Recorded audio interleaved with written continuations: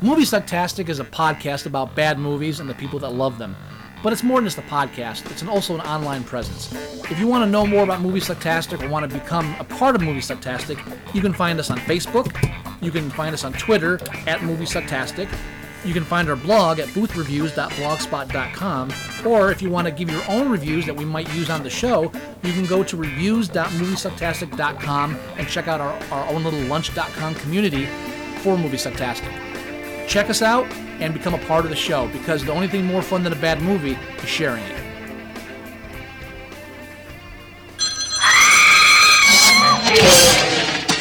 Thanks to Warlock and Hellraiser, the horror genre is hot again. Isn't that something? Now, from the critically acclaimed director of Henry, Portrait of a Serial Killer, comes The Borrower, a new kind of horror film. There ain't nobody gonna believe this. An alien serial killer from another universe comes to Earth. Weird. The monster. And Ray Don Chong is the detective who must find him. Oh my God. Not since Reanimator has there been such a movie. The Borrower, the ultimate head trip. Kinda cute. Kinda. John McNaughton's The Borrower.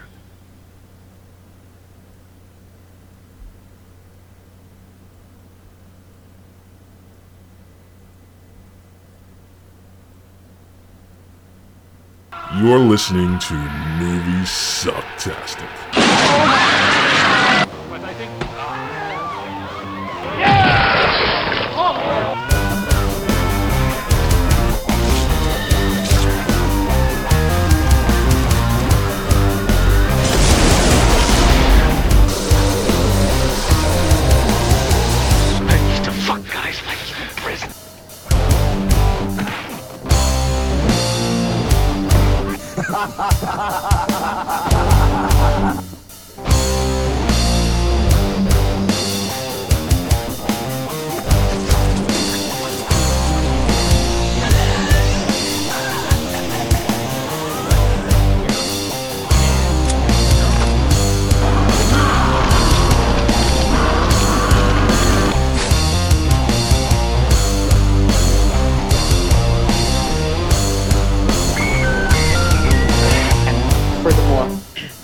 You can all go fuck yourselves.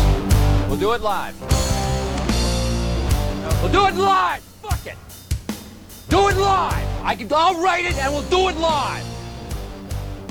Fucking thing sucks! Hello, hello, hello. Hello! Hey there. Welcome to Movie Sucktastic. Oh yeah, baby. This is Scott. This is Joey. There you go. See that? It worked out perfect. Yeah, you like that? And this episode we're reviewing the 1991 film The Borrower, which you probably never heard of. No. Only the second film John McNaughton or McNaughty did after Henry, Portrait of a Serial Killer. Right. Which not a silly killer. Not a silly killer. Not a silly killer. Serial killer. Serial killer. Henry was not silly at all. No. That's one of those movies that I showed my wife when we were dating, and I don't know if I've ever been forgiven for it. I don't think Holly's ever seen Henry, Portrait of a Serial Killer. That's probably a good thing. That's probably. I don't think she'd hate it, but it's not. It's like Funny Games. That's a film I watch and then I just bury it deep inside. Yeah, that's not a movie you watch with other people. Or twice. Or twice. Henry, I've seen more than once. Funny Games now. Yeah, I've seen Henry quite a few times. Yeah. I don't think we've ever watched it together though. We might have watched scenes here and there, but I don't think I've ever watched that with another person. I think I would feel dirty. Well, at least we wouldn't have to explain ourselves. Yeah, right. I know. Yeah. And I was actually very upset that I wanted to see it when it premiered in the theater. There were one or two theaters playing it in the area because it was unrated or it was NC-17. Henry? Yeah. How old were you? Henry came out in 80. Henry came out in 86. Yeah, unless this. See it. Well, no. What were you? 13? No. I was born in 73, sir. Yeah, and 86 would make you 13. No. Well, yes, mean, maybe. Yes, it Kind of. would. Kind of. Yeah. Unless by the time it hit actual theaters. No. 73. It came. Yeah. What was release date for Henry? Well, the film was made in 1986, but it might have actually hit some movie theaters by the time you wanted to see it, maybe a few years later. I was like a junior. I was like a senior, I think. Okay, so Junior or senior. then it might have had a. Well, actually, I'll find out. I have it in front of me. It took a while to come out. It might have taken a while to come out, or it was in maybe a re-release state. Yeah, it came out September of 1990. So it was filmed. So it didn't come out. Wow, it didn't come out until 4 years later. Well, they were having all the problems with the MPAA because the MPAA told them it was the first film where they ever said there's no cuts you can make to get an R. This film cannot have an R just because of the tone. it was like the first time they were like, what can we cut? Nothing. This film will never be released as an R. Wow. Period. So that would have made you 17 years old when this movie came out. Right. It was NC-17, so I could have seen it, but I had a biology exam that day that other people were going, and I ended up not seeing it. So I was very pissed. That is incredible. Here, holy shit. Here, check this out. Just some of the release schedules. It came out in 1986 in Chicago, the International Film Festival. Right. Then was not seen again until 2 years later in 1988 at the Telluride Film Festival. Then it came out in 1989 in Boston. And then it started making the rounds in 1990 in the U.S. at the... it came out September 7th in the USA. But then, even after that, it took until 1992 to get a Japanese premiere. Which is, a lot of that has amazing. to do with not getting an R rating. Distributors don't want to distribute a film they can't make money on. Yeah, it didn't make it to the Netherlands until 1993. Holy shit.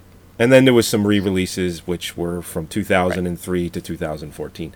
Now, speaking of lengthy releases, The Borrower itself was actually shot in 1989 or 88. It was 88, and it was technically it's an 89 film, but it wasn't actually released until 91 because the company that was doing it pretty much dropped it as they were going bankrupt, and then Canon picked them up. It feels like a late 80s film.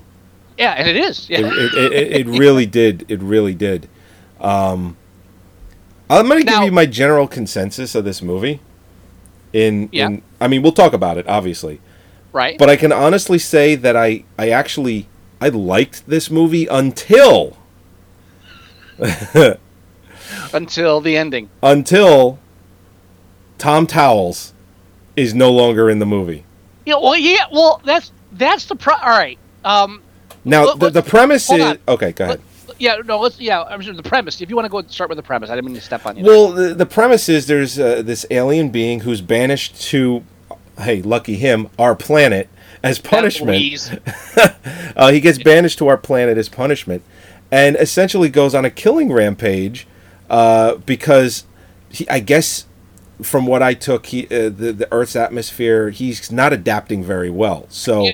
It's kind of vague, but what they kind of imply in the beginning is that they have de-evolved him into human form, right. But that the de-evolution is not always stable, and there might be problems. Right. In this case, the problem is his head explodes. His head explodes, and he keeps needing a replacement.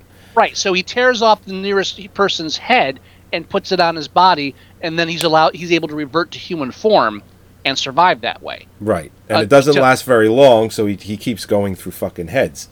Right. But what the first body he gets is Tom Towles, who, if you don't know who he is, he was in Henry, Portrait of a Serial Killer. He played Otis. Which was Henry Lee Lucas. The character is loosely based on Henry Lee Lucas, but it's just Henry. Yeah. Yeah. So he's like Henry's sidekicks. Well, Henry Lee Lucas actually had a fucked up sidekick. Henry Lee Lucas. Hold on, I was talking over you. Please go ahead. I'm sorry. Was I talking over you? No, I talked over you. I'm saying, go ahead. Oh well, if anyone's read any any kind of true crime or anything, even about Henry Lee Lucas, he did have a fucked up partner who he'd go around killing people with. So Right. Tom Towles plays that guy. And that person was it Otis, not Otis Redding. That's the guy from the musical. Yeah. What's his name? Henry's sidekick Otis, who that character is based on, supposedly confessed to being the person who killed. John Walsh's son. Right, which is probably bullshit. Yeah. There's a good chance he was just fucking with John Walsh, and John Walsh is gullible because, well, his mother let his kid die. Well, Henry anyway, Lee Lucas was a pathological liar. I mean, he told the truth somewhat in what he said. In one interview, he had admitted to over 300 murders. And then towards the end of the interview, or not even towards the end, he says, yeah, I've killed over 300 people. And then he'd kind of do one of the, but it was really more like 100. It's like, that's still fucked up. You evil fucking bastard. But that was, like, they even reflect that in the movie, Henry, Portrait of a Serial Killer, because they'll ask, he was asked a question, it's like, yeah, I killed my mama. I killed her with a baseball bat. And then he'd quickly change his story to, like, he's telling the story, and the later says, that's why I stabbed her. So I thought you said he killed her with a baseball bat. Oh, yeah, that's right. Yeah. Yeah, So, no, that movie, that's why that film was not allowed to have an R rating, because it nailed so well exactly what a serial killer is. Right. And that movie is just fucking perfect. Oh, yeah.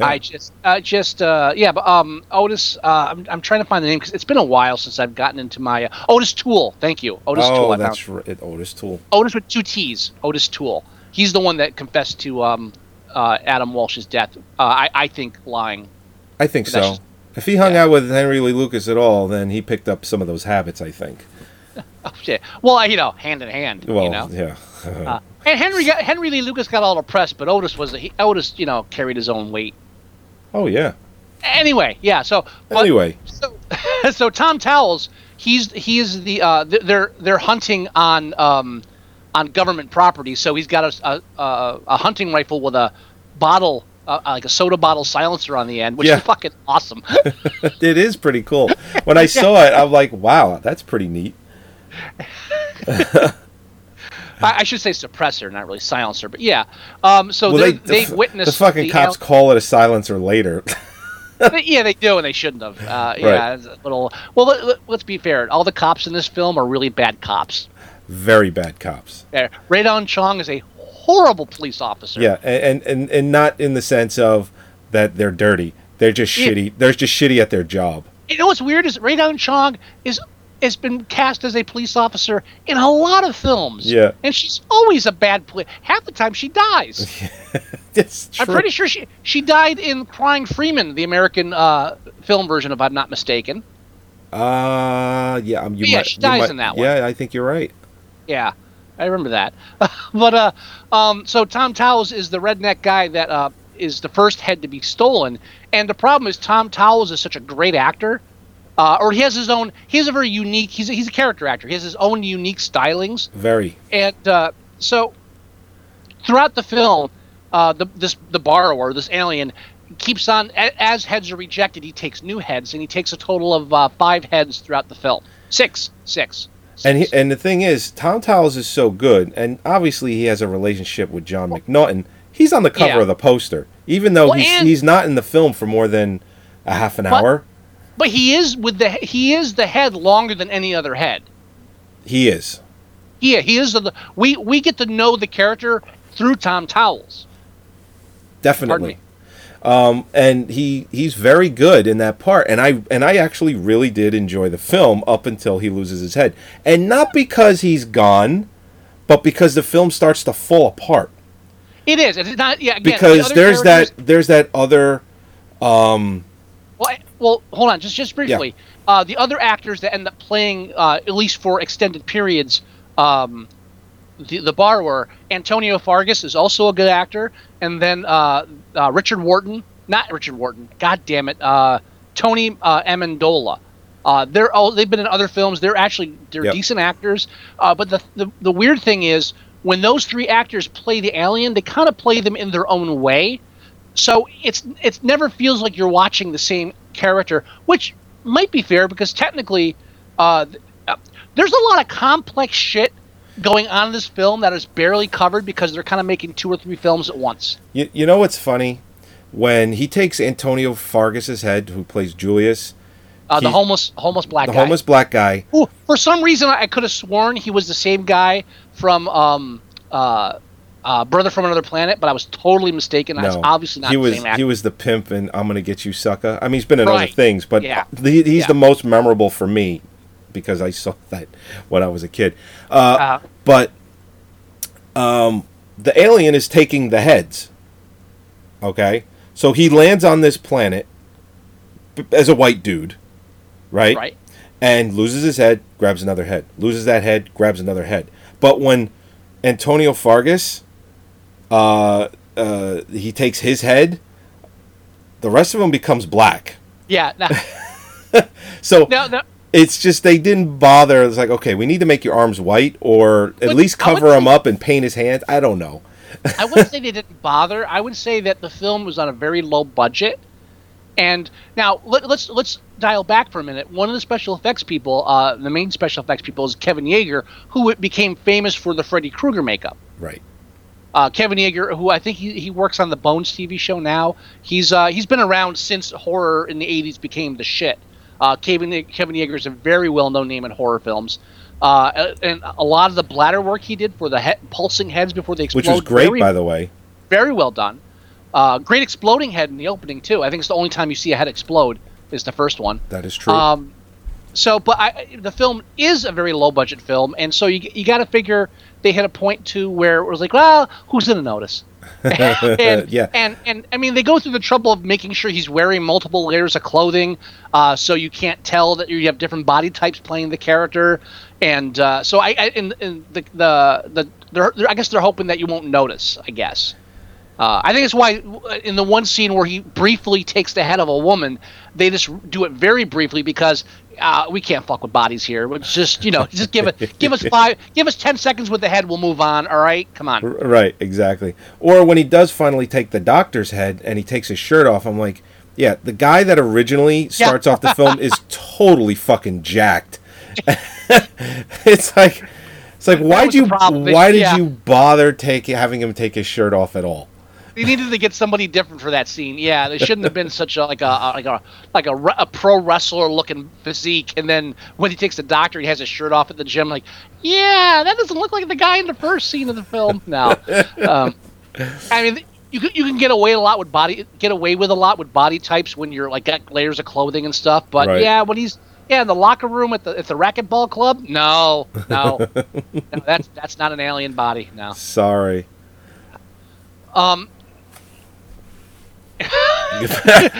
I love the film. There's one person on the now. There's out of the 3 people get writing credits for the film. Only one of them is a screenplay writer that has any other credits. That's Richard Fire, and he did the screenplay for Henry Portrait of a Serial Killer.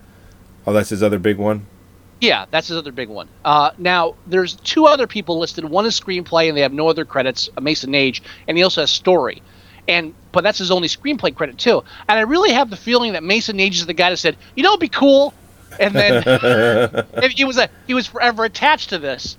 And now I have a theory, and I want you to back me up on this. Okay. When you're watching this film, you're an astute film goer as I am. Is there another film that came to mind while you're watching this that's very similar in plot wise? Aliens, body swapping. Like Invasion of the Body Snatchers? I'm thinking more like Kyle MacLachlan in The Hidden. Oh, wow.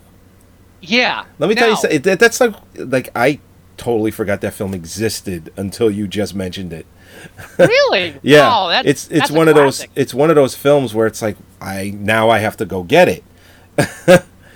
I get that all the time. It's like someone will say something and it'll just spark a memory in another film that they didn't bring up. It just made me think of something else. I'm like, shit, how do I not have that movie? Actually, after I went and revisited this film, because honestly, I have not watched this film since 1991 when it came out. I've never seen this movie. Yeah. Oh, well, then this was a treat for you. Yes, it was. I went back and watched this, and after I watched it, I went ahead and watched The Hidden because I was so in my head. And here's the deal: The Hidden was released in '87. This film was shot in '88, supposed to be released in '89. Right. And the only copy that we have is a Laserdisc rip. Right. Dollars to donuts. The Hidden, and someone said, "Yeah, that's a great idea, but what if he was just taking the heads?" And The Hidden, if you're not familiar with the film, it's about these aliens that take over other people's bodies like parasites, and there's one that's a criminal, and he's swapping bodies all through the film, while the other one is in Kyle MacLachlan's body. Am I saying that name right? Kyle MacLachlan, yeah. Yeah, right, from Twin Peaks. Yep. Dude, yeah, right. Kyle MacLachlan, because for some reason sometimes I get his name mixed up with Macaulay Culkin. So I want to make sure I wasn't doing that. As silly as that sounds, it's not that crazy. Well, they're very similar. Kyle MacLachlan, Macaulay Culkin. Yeah, try saying that 5 times fast. Macaulay Culkin, yeah. Yeah, now The Hidden is a straight sci-fi cop action film. Humorous undertones, but it's a straight action sci-fi film. When did that come out? Did it come out like only a couple years after this, like 94-ish? No, before, 87. The Hidden was in 87? It was 87. This film was shot in 88, released in 80. Was supposed to release in 89, wasn't released until 91. Okay. I guarantee this film is I wouldn't say a ripoff. I wouldn't say a ripoff as much as that's again. I can see Mason Age you hear they're doing this film with the aliens swapping bodies. It'd be cool if we just swap the heads. And then then John McNaughton's let's run with that. Yeah, Richard on the phone. We're doing it. Yeah, he was just off of making Henry, where a serial killer cut people up. He's like, that's not that far off. And you wouldn't even know that the director also directed Henry Portrait of a Serial Killer, because Henry Portrait of a Serial Killer is only mentioned twice in the film. Yeah. once in a little flyer on a phone booth as Tom Towles passes. Right, and the other time is in the background of a commercial. You got that. While the other horrible female cop, because apparently female cops are horrible police people. Yeah. She's being beaten and raped by the. They don't say rape, but he raped her. Yeah, you could hear it. Yeah. And while he's doing that in the background, Henry, Portrait of a Serial Killer, the most horrifying film you'll ever see. Out the weather. Back to you, Bob. Like Henry ever had television commercials for it. Yeah. That's exactly what I thought of. I go, there is no fucking way that ever had a teaser spot on television. I'm going to go slightly off script and explain, just because I'm just remembering, I was talking to Catherine and a friend of hers who had just gone to the comic convention, and she's like, "Oh, I love the Evil Dead 2. And she's like a teenager, so I have to show my chops. When I was a kid. Yeah. And I was explaining to her that when Evil Dead 2 came out, it went out unrated because they couldn't get an R rating, so they said, "Fuck you." And that at that time, and probably today, but who cares with the internet, you couldn't get advertising in newspapers or on television if you didn't have an MPA rating. So the only way they could advertise was on radio. And I remember being in a car as a teenager, I think it was 13, I forget the exact year, and just hearing, "We just cut up our girlfriend with a chainsaw. Does that sound fine?" Evil Dead 2. I said, what the fuck was that? I mean, so I have first-hand experience in knowing how hard it is to advertise an unrated film, let alone an NC-17 film. I remember growing up as a kid, MTV used to do something called Chiller Theater. As opposed to growing up as an adult? Sorry, go ahead. Sorry, I had to. Below me. I couldn't help it. I apologize. MTV used to do this thing called Chiller Theater, and I believe it was one of those midnight affairs. Was it MTV? I thought it was VH1. No, it was MTV, because VH1 might have shown that in reruns, but I don't think it was MTV. But go ahead. Are you sure? That was the one where it had the claymation of the hand coming out of the ground, turning into a dead tree or some shit like that. Or no, it didn't. Not a dead tree. It just came out of the ground. It was kind of long, slender fingers. I do not think it was. Okay. Well, anyway, they used to do Chiller Theater or Chiller TV. It was called Chiller something. I don't exactly remember. Chiller Theater. You're right. Was it Chiller Theater? Okay. But what they used to do is they used to show clips from horror films all the time. Yeah. Just for no reason. And Evil Dead 2. Chiller Theater. I mean. Well, yeah, but Evil Dead 2 was one of the favorites, and I'm a kid growing All right, up. This is like in the mid to late 80s they did that. I'm going to pause you real Yeah. quick. Chiller Theater was a Saturday night show on Channel 11 WPIX in New York. What? Yes. Oh, I swear I could, dude. I would bet money that was on MTV. But if you say Nope. it's on Channel 11, No, I thought it was VH1, but no, it's not even that because it was pre-MTV. I remember watching it pre-MTV. Jesus Christ, MTV didn't start until 1980 something, right? 81 or 82. Right. Chiller Theater was around before 1970. I think. Oh, That never made its way to MTV. Am I thinking of something else on MTV? might be thinking of something else on MTV. Maybe I'm not, because I specifically remember whatever I watched was called Chiller Theater was around since the 60s, dude. Jesus Christ. Yeah, so it was New York based, and you were North Jersey, so you could get that channel too. WPIX, or they probably simulcast it or brought whatever they call it back then. But no, it wasn't. It was not MTV. I just know that for a fact. Anyway, it has no bearing on your story. Please go ahead. Well, here I just found a video for Chiller Theater. Oh yeah, the one that I'm looking at here is from the 70s. Yeah. The claymation one. Yeah, I know exactly what you're talking about. With the hand coming out. Yeah, and I was saying dead tree. There's a dead tree in the background. Yeah, So- I know. I knew exactly what you're talking about. Anyhow, I could swear that was on MTV, but okay, whatever. So then it was Chiller Theater, and Evil Dead movies like Evil Dead, Friday the 13th, Jason, the Freddy Krueger, the Nightmare on Elm Streets, and just about every other kind of like Cronenberg stuff, like The Brood, like all these kind of short clips they'd show were on Chiller Theater, and I would see all of these growing up as a kid, and that was kind of like my first experiences with a lot of these horror films, because then I would seek them out later. But I totally know what you mean about, it's like, oh yeah, like hearing whatever on the radio. Chiller Theater was like my first real interpretation of horror and what it really meant to go try and watch one of those. Yeah, and there's a lot to be said for like Fangoria magazine and Gore Zone and all those Slaughterhouse back from the days, Toxic Horrors, because that was before internet, where television didn't broadcast a lot of this shit, and newspapers didn't advertise a lot of it. And if you were into horror films, especially the stuff that didn't get MPAA ratings, you couldn't find out information on it unless you went to these magazines. Henry Portrait of a Serial Killer, I learned about that from Fangoria or Gore Zone, Toxic, one of them. I don't remember which one.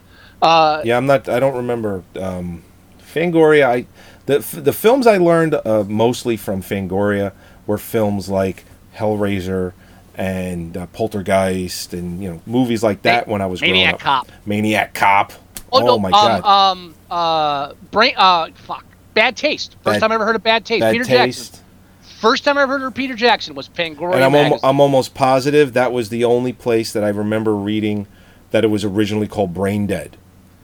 Oh, not Brain Dead. I'm thinking Dead Alive. But I'm almost positive that Fangoria was the only other place that I heard that Dead Alive was what it was called here, but it was actually really called Brain Dead. But there was another film called Brain Dead with, I believe, Bill Pullman was in that? Yes, Bill Pullman. And I've seen it. Oh, okay. So that had already existed here, whereas nowadays that doesn't stop movie companies. Yeah, who cares? It's the same movie's got the same. Fuck that. Who cares? It was too soon. That was the problem. It was very recent. Right. I mean that Brain Dead version with Bill Pullman was like a year or two old, if that. So right. And they just kind of thought it was bad for business, so they gave it a different name.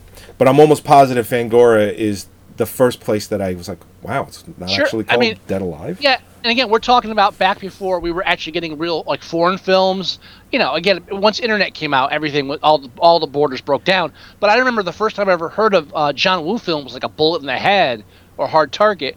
Not Hard Target. Hard Boiled. Hard Boiled was. Do you know they made a Hard Target 2? It just came out this year. Stop. I just grabbed a copy of it. I swear. Oh no. I'm sure. I think. Does Van Johnson? Does Van Johnson have a cameo? No. It's just a title. Nothing else attached to that. God. And if anyone doesn't know what I mean by Van Johnson, Jean-Claude Van Damme currently has a pilot on Amazon called Jean-Claude Van Johnson, where he plays like a secret agent. He's all right. Did you Well, we can get into that when we're done with this a little bit if you want. We'll get into that when we're done with this. Yeah. But yeah, so like the first time I even heard about and again like European horror, Lucio Fulci, Italian horror. Sure. That Sure. It was really. I often explain that I was a horror fan first, and then I became a film fan second because horror zines introduced me to international films, and that's where I got a taste for other countries and foreign films, and that's why I watch films with subtitles now and forget which ones were subtitled. It's just it's. Yeah, I've had that. I remember at one point where I would show people videos which one's subtitles. I don't remember because I just read them. Wasn't Oasis of the Zombies initially subtitled, or was it always dubbed? The copy we had was dubbed. I don't know if I've ever seen a subtitle version of that. Because originally it's an Italian language film, but right. But a lot of those are automatically redubbed. That is true. Film. That is true. Yeah, but there's stuff like Jackie Chan's film, for example. I would always get the subtitled ones on purpose because there's a lot of inflection in the language that you lose when they dub it over, and I don't like that. Oh, absolutely. But then people Holly doesn't like subtitles, so it's too bad. Yeah, no, it is. It is a shame because there's a lot of films that you lose out on by not going to subtitles. You could watch Brotherhood of the Wolf without subtitles, but why would you? Yeah, why would you? Yeah, I love that film. That film was the ultimate fuck you to all the people out there that hate subtitles. Dude, I remember we've talked about it on the show several times. Yeah, I was going to mention it briefly. My boss. My former employer was one of those people. He came and said, "Yeah, we went to see this film." I love this stuff. And then 10 minutes into it, they start speaking French. I'm like, before I can say it, someone in the background goes, "What the fuck's with this?"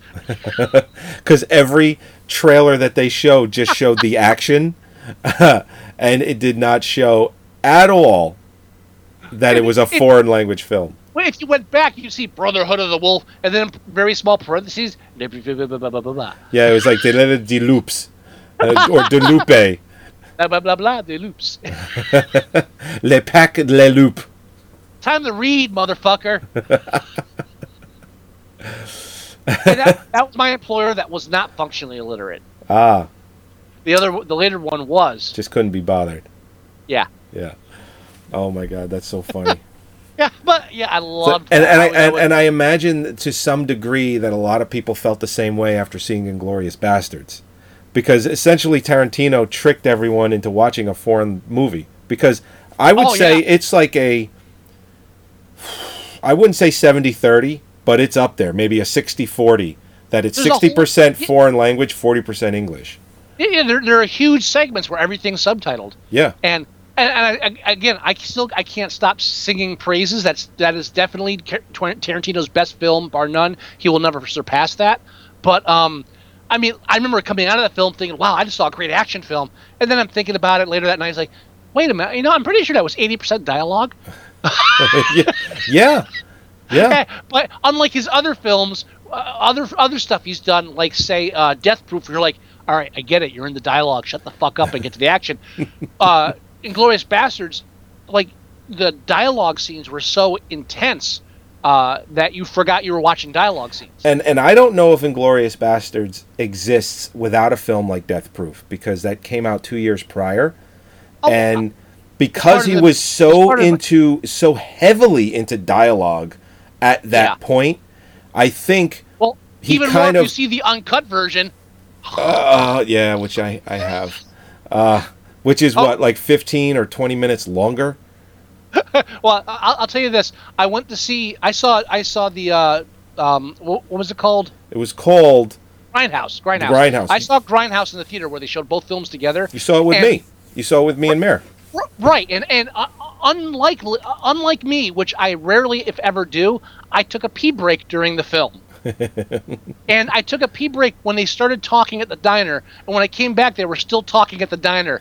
I was like, what the fuck? I remember you sitting down next to me, and you say, "What I miss?" And I just kind of looked at you. You're like, no, nothing. It was the thing. No. I looked at you, and I don't know if I went, really? Or if I just gave you the look and you understood. I don't remember. Yeah. It was vague.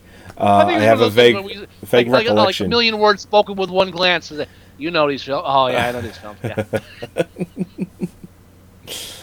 And I think our wives, well, my future wife, but I think our wives, I think it's one thing they they are jealous of is that you and I have that communication. I think so. You know, that film goer communication. We speak volumes together. Yeah, people understand this too because when I was at work the other day, it's just known that you want to ask a question about film or films, you ask me. And the subject of Blazing Saddles came up, and I'm under the belief that if you've never seen that, I'm under the like, how is that possible? How have you never seen that film? Or how do you not even know it exists? And both circumstances, one was two of my coworkers, one being much older, never saw it, and my other coworker being like my wife's age, early 30s, never even heard of it, knew it existed. Dude, first time it ever happened to me, it was when I was 30, I was like 30, 31, and I had this guy I was writing screenplays with, and he was in college. He was like 20, 21. I met him while he was interning with us. And we would be talking about films and screenplays and stuff, and I would throw movies out, yeah, obviously you've seen this, and it would just like bounce back. I've never heard of that film, or I've never seen that film. I was like, what the fuck are you doing writing screenplays then, motherfucker? Come on, things like Charlie and the Chocolate Factory. I've never seen that. How did you grow up? What kind of childhood did you have? Oh. No. And this is before the remake, where you actually had to make a distinction between the two. Well, the remake was called Charlie and the Chocolate Factory, which still, which was the only thing they got right. No, I disagree. I think that film's a 50% hit. In Tim Burton's defense. No, I don't agree. I don't agree with that because all the British stuff I think is really dead on with the book. It's when you get into the Chocolate Factory that things are fucking disappear. But all the Charlie Bucket stuff, outside of in the house and stuff, that's like closer to the book than the original movie was. Well, I'm sure. Well, I don't doubt it. I'm not arguing with you. That never should have happened. Just like the Magnificent Seven remake that is coming out now never should have fucking happened. Yeah, there are some things the Hitcher remake never should have. There's some things you just don't fucking do. Did you see the trailer for the Westworld TV series on HBO that HBO is doing? That was a piece of shit. So I'm glad that maybe they'll improve upon it with a TV show. Oh no, I'm not saying it's like they should have never done it. But since we're talking about stuff like that, they do have a teaser or a small trailer for the Westworld HBO show that they're doing. How bad does it look? It actually doesn't. It's HBO. So it looks good. That doesn't mean it will be good. Here's a really bad thing. I just watched the first season of Scream. I'm like an episode a night. Right. Before going to bed. The TV show. Actually decent. Really? Yeah, and it's an MTV show. Oh no. And you know what? I wouldn't know it was an MTV show if every 5 minutes or 10 minutes they didn't if there's a song playing in the background, it didn't come up MTV, name of the band, a hashtag, this or that. See, that alone would turn me off, even if it's well done. It's like I'm actually enjoying the show, and every 10 minutes, like, oh yeah, fuck you, MTV, and then I go back to the show. They actually play it straight, even straighter than the movie did. I honestly think. Yeah, I'll have to say this. Only reason I did it because I saw a lot of positive reviews, and so the first season, I'm impressed. Because I'll tell you what, the whole music thing where they show the artist and the band, MTV does that in everything that they do. See, I haven't seen MTV in like 10 years, so this is my first exposure. Well, I haven't watched a lot of MTV either, but I'll be flipping through fucking shut up, Cortana. It just randomly will be doing the show, and what came up? What the Hills cast looks like later. Which, if anyone doesn't know, that was a fucking show on MTV. So Cortana just gave me a random MTV show. I bought the Echo from Amazon when it first came out. Yeah. I was like an advanced people, so I got it for half price. I know. I know. And then I could have got that too, and I didn't, and I bought it at full price for a birthday gift recently. Well, I got it, and then after 2 months, I was like, yeah, this is cool, but it's useless for me because I live in one room in my house. Right. So I gave it to Holly, and so she has it in her main room. And so we'll be there every now and then. Someone will be talking, and you'll just hear, I'm sorry, I can't find that definition for you. It's like, I wasn't talking to you. Shut up. And you can't mention Amazon. If you mention Amazon anywhere in the house, the next three things you say are a question to Alexa. My kids got it working at this point. Cortana? Well, no, the Amazon Echo. Oh, you have it in your house? Yeah, because my kids they know we programmed it for Echo. So I thought you bought it for somebody else as a gift. No, I got it for Mary Ellen for her birthday. Oh, you did. You got it for her. Yeah, I got it for her for her birthday. So my kids will randomly say, "Echo, play, whatever," and then it starts doing it. I'm like, I don't want to listen to this. What the fuck? But my kids know how to use it, and they're 6 and 4. Well, that's who they're aiming for. But that's a whole different discussion. Hold on. Let me back up. The Borrower. Yes. The Borrower. Yeah. This all happened because I mentioned The Hidden, because this film is obviously kind of a takeoff on The Hidden. Yes. And I think rightfully so. I think The Hidden was a very straight sci-fi action film, and this kind of takes a playful what if angle on it. And if this film hadn't been delayed 2 or 3 years, it might have gotten more attention, releasing like a year, like around the same time as The Hidden. Sure, and probably one of the other reasons this film didn't get the release that it did was because John McNaughton had just come off of Henry, and they're like, yeah, we don't like this fucking guy. We're not going to make it anything easy for this person. Yeah.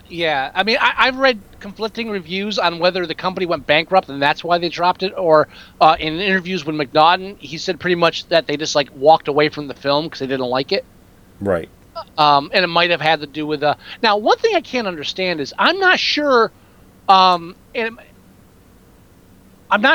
why the only other movie that's shown in the film is the Garbage Pail Kids movie. Yeah, I noticed that. Because that's not a John McNaughton film. No, they show a lot of it.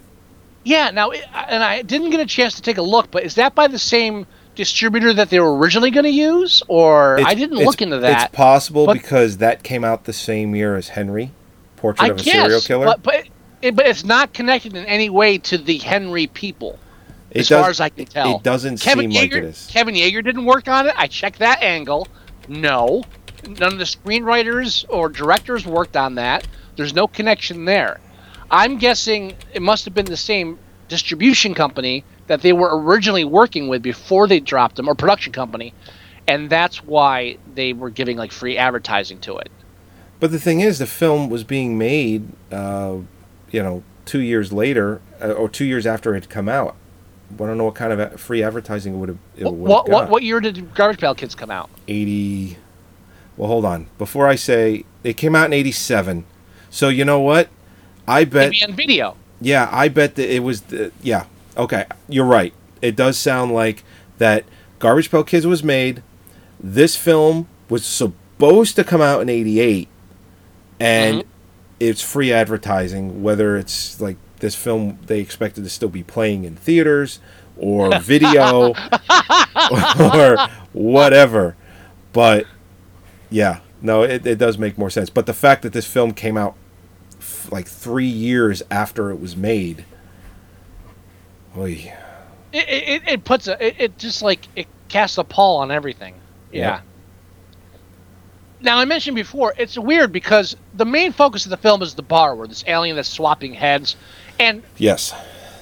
And just to add a narrative, you have to have the detective, the police point of view, and it's actually kind of interesting because, all right, we found this headless body. Oh wait, we found another one.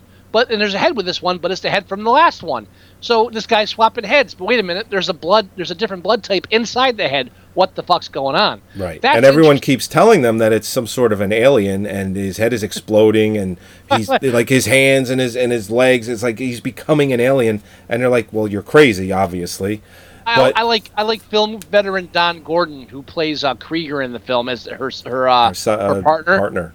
Yeah, I mean, this guy, Don Gordon's been in Bullet. He's been in all cop films. He's like a cop veteran, and he's just yeah, they're all crazy. We breed them here. Why don't we bring them in? It's the scum of the earth. Dogs piss in the street every day. it's horrible. Because he's like this veteran actor, and he's next to Rae Dawn Chong, who's like, what the fuck is Rae Dawn Chong?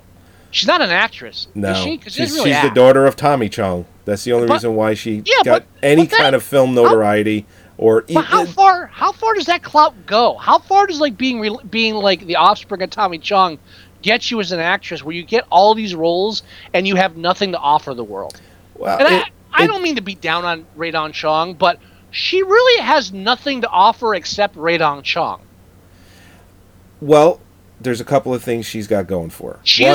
She's a pretty black girl that the white audiences can like. I'll give you that. Well, I was just going to say that's one of the big reasons. And the other is that she's the daughter of Tommy Chong, who was making money hand over fist for all these studio companies with the Cheech and Chong movies. So it's just like any other celebrity, kid wanting to get into acting. They have a little bit of an easier time doing it. Chuck Norris's son made a couple of fucking movies. A lot of people don't know that. Right? And there's a reason for that.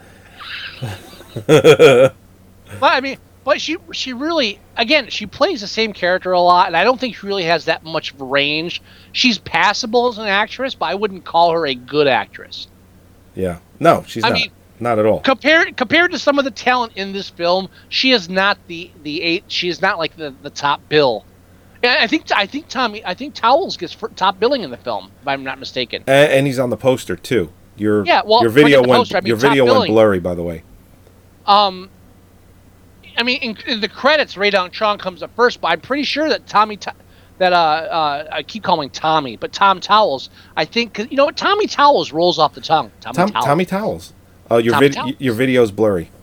You might want to fix that. Clap on. There it is.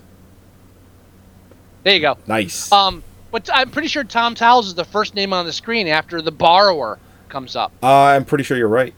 Yeah, so I think her getting credits is like something else. But I just don't.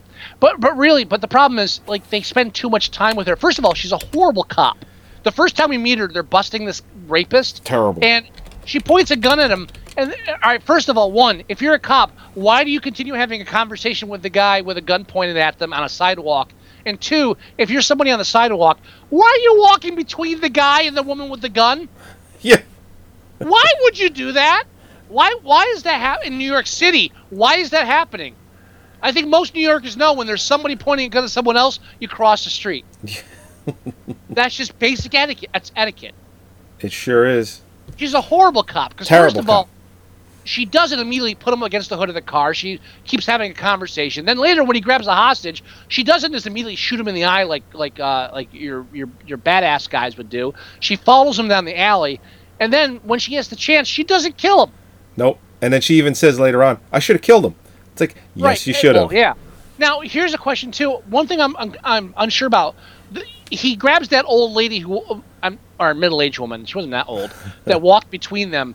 And then he's threatening to slit her throat. Right. She bites his arm, and I swear he like stabs her in the throat or something, and throws her to the side. I don't know if it was a full-on stab or if it was just one of those faux pas kind of like movies, like he kind of made the motion and it was an I'm not accident. Sure either.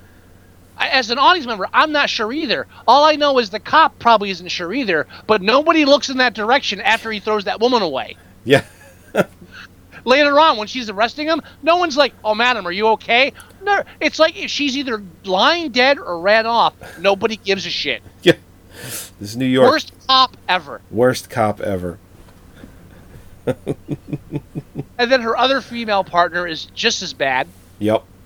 The convicted rapist that's like chained to a bed, saying, "Oh, come on, ladies. All right, I'll give you this." So, what the fuck is your problem? Really? You deserve to be beaten and raped. I apologize. It's a rule. It's a mean thing to say, but really, yeah. you had it coming. Totally had it coming. Yeah. Totally. The two things I got from The Borrower was one, aliens that come to planet Earth have a problem keeping their heads, and two, women make horrible cops. Oh, and three, the FBI never gets it right. The FBI never gets it right. Ed's always messed it up. Well, I'll tell you what, too. They really didn't know how to end this film. No. And it's apparent with the way it ended. No.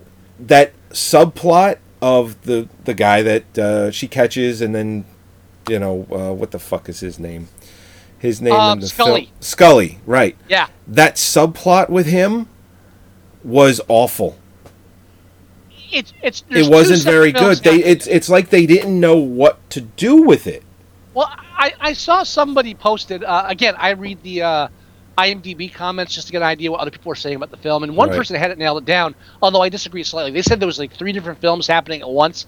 I disagree. There were 2 films happening at once. One is this horror dark comedy about the alien swapping heads, and the other is this detective drama about this woman who's having troubles with the police force and her doubts as a person and conflicting emotions about her job and her role in life. And there's one of them has to give it. In this case, since the film's called The Borrower, the cops have to take a back seat. Yeah. And this whole thing with the serial killer, it's like the minute they bring him in as a major character, the second time you see him, you're like, all right, this guy's head's going to end up on a alien body. We know that coming. Oh, yeah, you see it a mile away. Right, but then you see it a mile away. Then when it finally happens, it's like, okay, it takes like 5 minutes, 2 minutes, 3 minutes tops, and there's no real payoff. It's just like, okay, what I thought was going to happen did happen, and nothing really occurred because of it. I've written a screenplay like this. There was a screenplay I wrote called Dead Babies, and I'm not going to get into it. But I remember I got like 100 pages in and realized I'm only at the end of the second. I'm not even halfway through the second act. I don't know how to end this. Or I know the ending, but to get there is going to take way too fucking long. And it's like it feels like this film did that. And there was like, all right, we'll just slap something on the end. I get you. This film belongs right next to Desperado with the "that's the fucking end" reaction to the movie. Yep.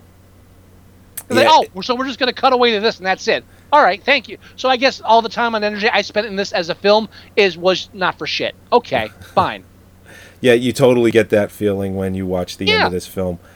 I think every comment I read on IMDb from people that bothered to post, it's not a very common film on IMDb, by the way. No. Everybody was like, yeah, what was the fuck with the ending? This is just... Nobody defended the ending. Nobody would rightfully say, well, I understand what... No. Everyone's it's a shitty ending. Yeah.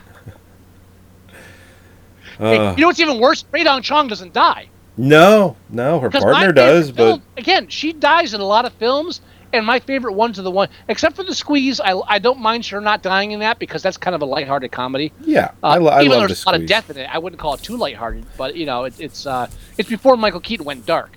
But she dies in a lot of her films. Before he was given Batman. I mean, she dies in a lot of her films, and I come to expect that from a Rae Dawn Chong film. Yeah. She's like she's like what's his face? She's like the Sean Bean of actresses. What's her name from Resident Evil and Mila Jovovich. No, Resident Evil. No, the other one, the Mexican actress from. Michelle Rodriguez. Michelle Rodriguez, who dies in like almost everything she's in, but weirdly enough, comes back to life in half of them. Yeah, how is that possible?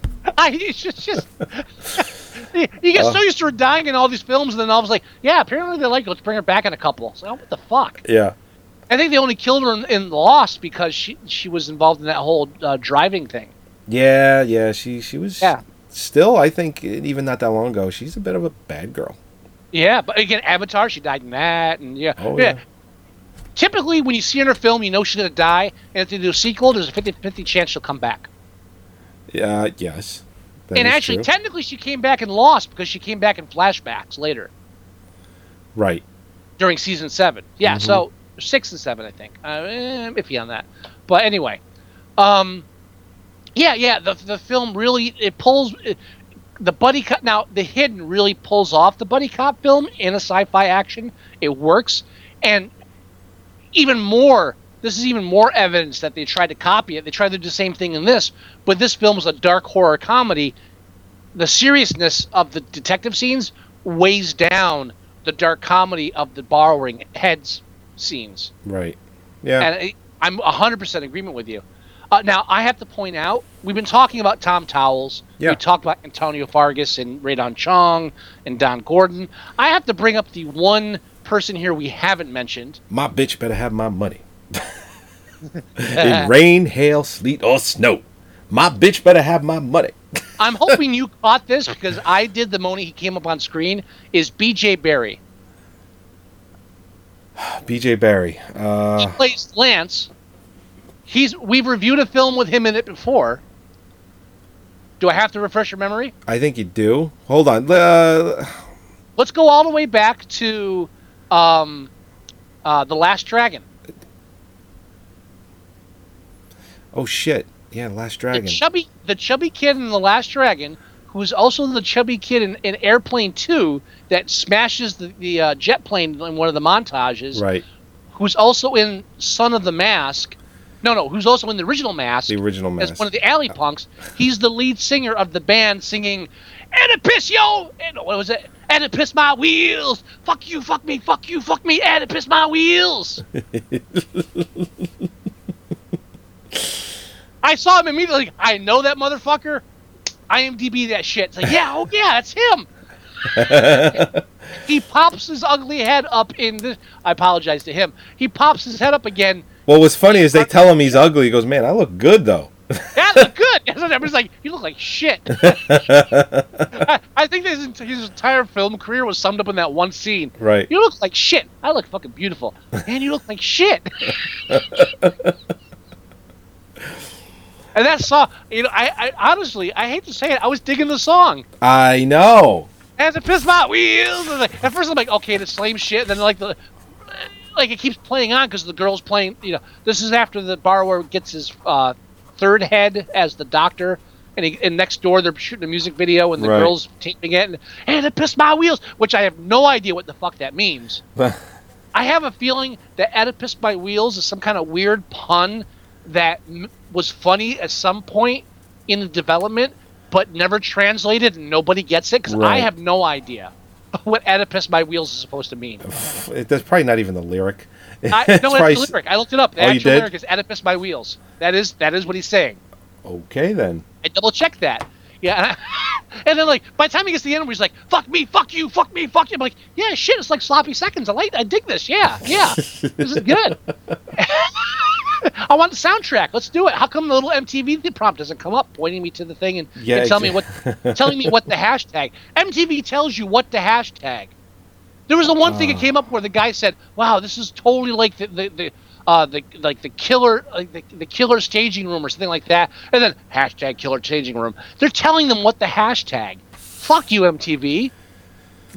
Anyway, but he's in this, and he actually is killed by the most inspired and barely visible special effect in the film. Is when the borrower stops taking human heads and takes the head of a giant Doberman.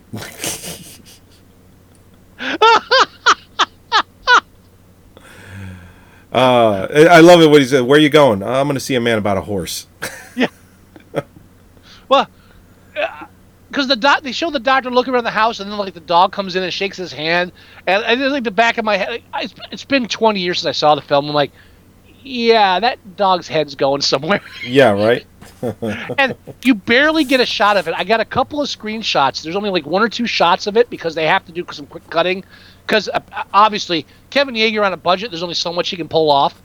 Right. And there's brief shots of the guy with a dog head mask on, and then it cuts to a close up of the dog. Yeah, it cuts very quickly. I got a couple of shots I'll post on the Facebook page. Okay, cool. But so have we said our piece? Do we want to go ahead and rate this? I don't know. I mean, what's your overall feeling about the film? I enjoyed it. I liked the first half, but I didn't really enjoy the second half too much because of the thin. The Radon Chong plot drags it down. When she visits the other female cops, what can I do for you? It's I don't give a fuck about this chick. Right. And and Tom Towles, I mean, I know the plot is he keeps getting heads, but if Tom Towles was in the whole movie and played it that way, I think I would have enjoyed it way more. Problem is they let off with their strongest actor. Yeah. And Tom Towles played it for a comedic effect, and the other actors didn't play it as much for comedic effect. They played it straight, and in detriment to the director, he had three different actors playing the character three different ways. The other actors were very minor, like the dog, for example. The dog didn't really act at all. But you think? For the three, yeah, I mean, for as much as a dog can act. for the three main actors, he didn't really have a cohesive unity to how they acted. And while yes, it is kind of apparent through the film that the alien has the somewhat disjointed memories of the different heads he puts on, that's not portrayed to a major characteristic of the alien. So it's enough to thread them together, but doesn't give you enough to make three different actors playing the same character acting slightly different work in a cohesive manner. Did anything I say make sense? I caught a lot of that, but I was just thinking about how Antonio Fargas, before he pulls his head off, his head kind of looks like a baked apple. I have nothing else to say. That's all I kept thinking during that scene. I had one other thing to say about the film, and it's bugging me now. I can't think. There was something about the film where I was like, does that really happen? And I can't think of it now. But I did like the scenes where the alien is walking through New York City, because this is back in the 80s where you could just take a camera and film in New York City and not worry about being beaten to death by cops. And you could see genuinely people looking. It's like, what the fuck was that? It's one of those films. Yeah, it's that time period between the 70s and 80s where when you're watching a film that takes place on a bad street in Manhattan, you honestly have to ask yourself, like, you have doubt over whether is that an extra or is that somebody that was walking down the street. Right. You really don't know. Like you can tell sometimes, but there's other times where it's really like there's one far shot of Tom Towles talking to somebody. It's like, that guy's not an actor. He just walked up to him on the street. He doesn't even know he's on camera. There's no fucking way he knows he's on camera. And there's a lot of that. Like they film people without them knowing, looking at him, and like you can tell they're not actors. They're just like people on the street. It's like almost the end of the era where you could do that in New York City without clearing the whole street and getting nothing but actors. I just noticed that the doctor's license plate on his car says Head Med. I didn't see that. Yeah, I just saw it now. Head Med. Damn. God damn. Best shot of the film was when the slut nurse comes back for a second round, and the shadow on the door is him putting the head on. Yeah. I love that shot. It's like that should have been the cover of the poster. That's a great shot. Yeah. Yeah. And one of the things, like when he takes his shirt off as the doctor, here's one thing I will add. I very briefly got the impression that he is acclimating to each head differently, and it's not going well. And then obviously he has issues, loses the head, has to get another one. But when he gets to the doctor, at least I did, you get the feeling, or at least I did, the feeling that, wow, okay, maybe he's found a match. Because he's even healing better around his neck. You know? Right. Yeah. It's almost a perfect heal where the neck connects to the body. And he sounds better, he's talking better. I was like, is this a direction that the film was trying to go in and then they scrapped it? Because you get the general idea that it's like, shit, maybe this head is a good head. I'm going to compare the film to The Hidden in one way. Okay. In The Hidden, there's one point where this like mass murdering, rampaging criminal who's in all these bodies sees a stripper and decides, yeah, I want to be in a stripper's body. And for no reason, like takes over her body. Well, and his body's slowly dying. But he decides he's going to go into a hot stripper's body. And at one point, they show him playing with his boobs, like, hey, this is kind of cool. I like this. And I in some ways, I get to feel when they show the doctor, like, yeah, everything's healing fine. He's looking through the house and it's all good. And then he sees a dog. He's like, I dig that dog's head. You get the kind of feel. He's like, yeah, this is kind of a boring life. I'm a trendsetter. I'm a goer, and I like the dog's head. Let's do it. Let's see what that's like.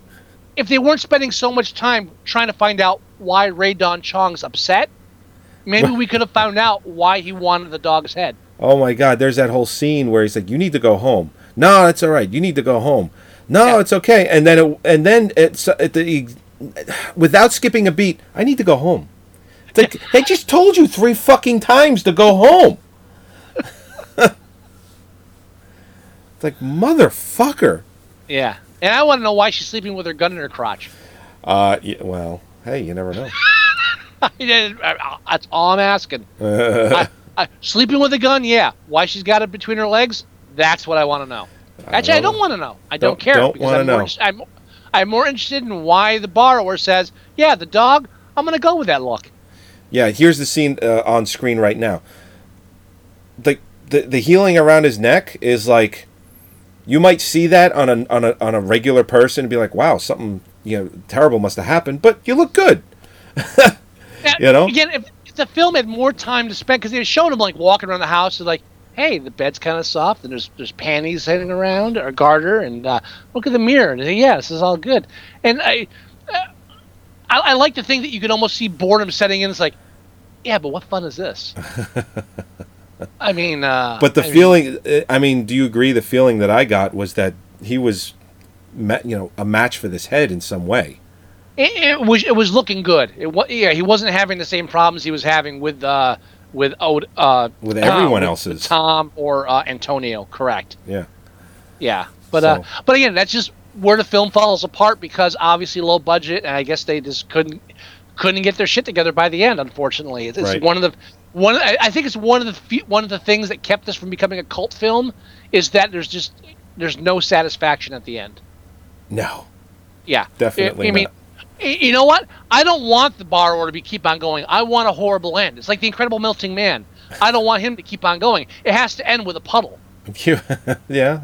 That's the only satisfying end for the Incredible Melting Man. The borrower, he can't keep on going borrowing heads. There has to be a stop game. The Hidden knew that. The Hidden had closure. The borrower needed closure. If only they had learned that from The Hidden. True. Right. So I think you're done with the borrower. Oh, I'm done. What do you want to rate it? Right now it's at 5.3 with 1,100 and some odd votes. Well, I definitely wouldn't go lower than a 5. I liked it enough for at least a 5. You know what? Just because it actually did an interesting take on The Hidden. Want to go 6? I want to go 6. Okay, I can go with a 6. I didn't hate the second half. I just had more problems than I did with the first half. I agree with you. I can't. The only reason I can't give it a 5 because it really is. Really, who else would pitch this idea? Right. I mean, just the description alone is higher than a 5. This is one of those films that I wouldn't mind seeing be remade. I was going to say that, and I forgot. Thank you for saying that. This definitely has to be remade. This needs to be a fucking... I mean, dude, if you go through all the horror films right now, the same shit over... Oh, it's a haunted forest. Oh, it's a haunted house. Oh, it's a possession. If you were going through all those lists again, oh, this alien keeps stealing other people's heads. Wait, what? Right. Even the good horror films that are coming out now are on these tired, same repetitive themes. This borrower idea has only been done once. I've never seen it happen again. There have been people with 2 heads, but seldom have you seen an alien with no head taking other people's heads. Right. This is an original idea that is due for a remake. I agree with you. That alone deserves a 6. I mean, they could turn this into a franchise. There's so much show. A TV show, although I would prefer a film, but... Well, remember that TV show, The Pretender? And they've had other ones like it, where every week he would take on somebody else's identity and learn a new skill and everything. Yep. How about that? But he actually takes the person's head. Yeah. Yeah. Yeah, sure, why not? Hell, if... And then all through the TV series, Kyle MacLachlan is chasing him like McGee in The Incredible Hulk. You wouldn't like me when I'm angry, McLaughlin. Yeah, right. But even that other show, what the fuck was the name of it? No, it was the one where he would go back in time and he'd jump in different people's bodies. Quantum Leap. You forget Quantum Leap. I don't know. It just escaped me for some reason. Sam, I'm in a woman's body. What gives? If Quantum Leap ran, I think that ran for 3 seasons or 4 seasons. I believe it's 3 seasons. I think you're correct. This could run for at least that long. This, you know what? They did a Scream TV show. First time I saw a commercial for it was in a movie theater, and I cried. I was like, "What the fuck is it?" Because it was one of those things like they slapped together a comedic like teaser, and I was like, "This is shit." And then I'm watching the show, I was like, "Wow, this is actually pretty decent." If they can do fucking Bates Motel, if they can do Scream, if they can do like all this other stuff that should be complete shit and pull out at least a semi-decent TV show, Right. The Borrower is due. It's very due. You know what? I think the 7th season of American Gothic should be American Gothic: The Borrower. You mean American Horror Story? That's what I meant. Yeah. I meant that. Yeah. They could do So they could do a season like this for that. Sure, why not? Just a brief look at the demographics of The Borrower. Ratings. Highest is females age 18 to 29, 6.0. What's up with that? Wow. That's weird That is because a little that's not weird. the age group for this film coming out. That's incredible. This film came out, hold on, age 18 to 29. That means like this film came out like when they couldn't have seen it. That's weird. The lowest demographic is females 45 and older, 4.9. They're like, fuck this shit. Even they're pissed off that Ray Dong Chong didn't die. So what the fuck? No IMDb users. No, you mean no Staff. IMDb staff. No IMDb staff. Right, no IMDb staff. Now, I noticed they have the top 1,000 voters, which, I don't know, just because you click a lot on IMDb, I don't think you should have preference. True. But the top 1,000 IMDb voters give it 4.7. Yes, I don't trust anybody who's clicking that much on IMDb. Yeah. So, but yeah, females 18 to 29. I'm digging the younger women in this decade. They seem to know their shit. Yeah, more so than females 45 and older who just and only 13 of them. Now to be fair, there are only 8 females 18 to 29 that have voted for this film, and only 13 females aged 45 and older who have voted for the film. So we're talking about roughly 22 women. Oh my god! I just saw a boom mic. I just saw a boom mic.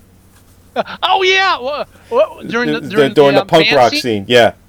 Yeah. It's hanging there for like a good 2 minutes. It's like hypnotizing. It's weird. That might be a matte issue though because it was on Laserdisc. That might be a matting issue. They may not have matted it properly. The ratio. Oh yeah. I mean when I got the work why. print of Spider-Man, there's boom mics everywhere. Yeah, that's because they didn't format it properly. Yeah, that's all that is. Yep. So just to be fair, the highest demographic of people that have actually voted is our age, 30 to 44. That's 554 people. So the majority of people that have rated the film are from our age group because they grew up with this film. Okay. Yeah, that makes sense. And I think that's important. That demographic is 5.4. 5.4. Now, just to clarify, now here's something interesting, and I hate to beat the horse on this. Age 30 to 44, 554 people have rated it, and it's average 55.4. Out of the age group 30 to 44, only 27 are female.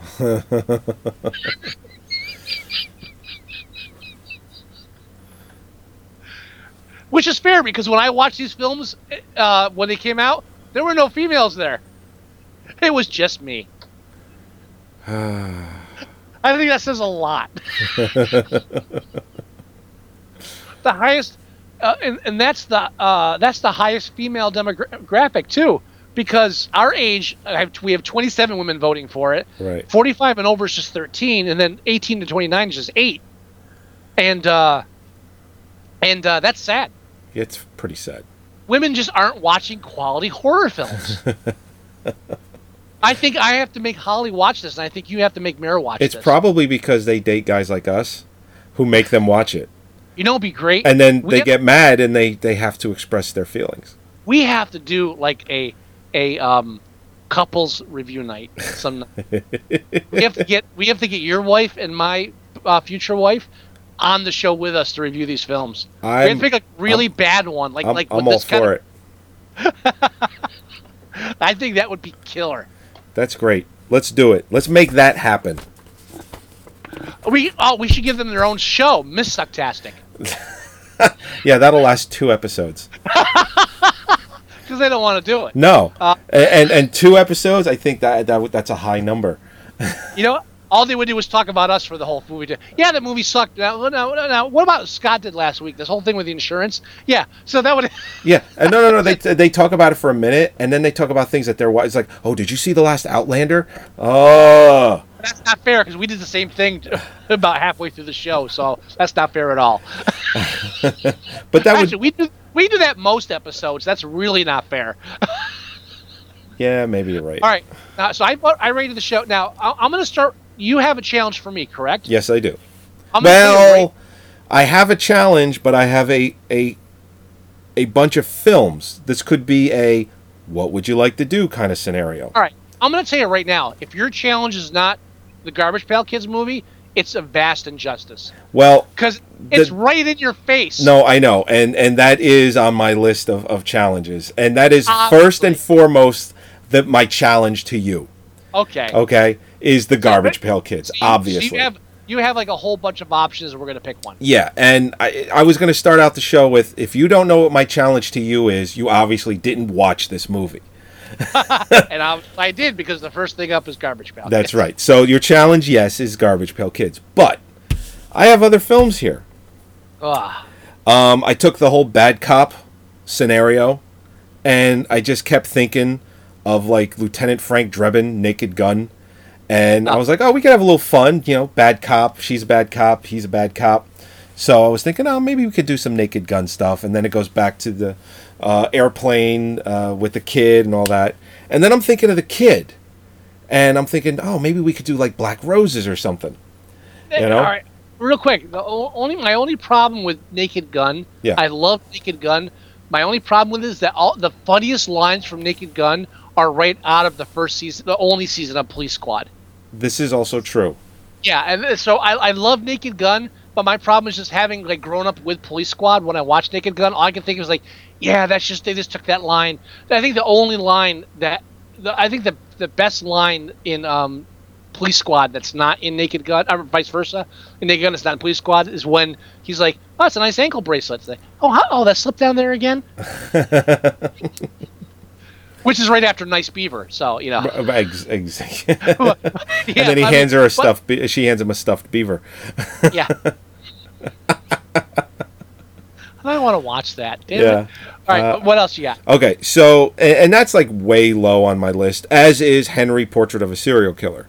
So I don't know if I'm prepared to do that. Yeah, and I thought, oh, maybe we could do that. Maybe Scott would want to. I don't, but I'd bring it up. Maybe you would be like very gung ho for it, and if we did that, it would be a very serious episode. It would be really straight about the film and about the and then finally,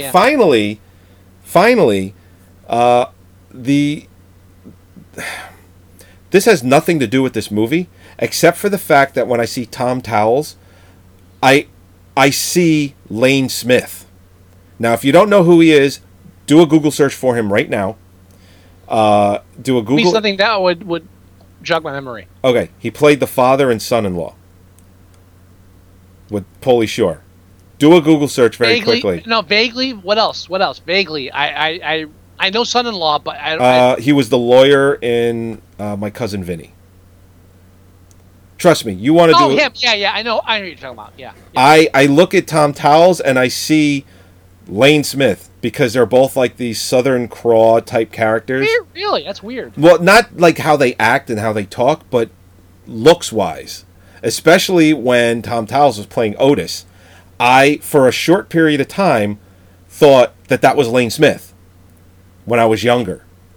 I was like, is that fucking Lane Smith? It's like early on in his career, and I had to look it up to be proven wrong in my head.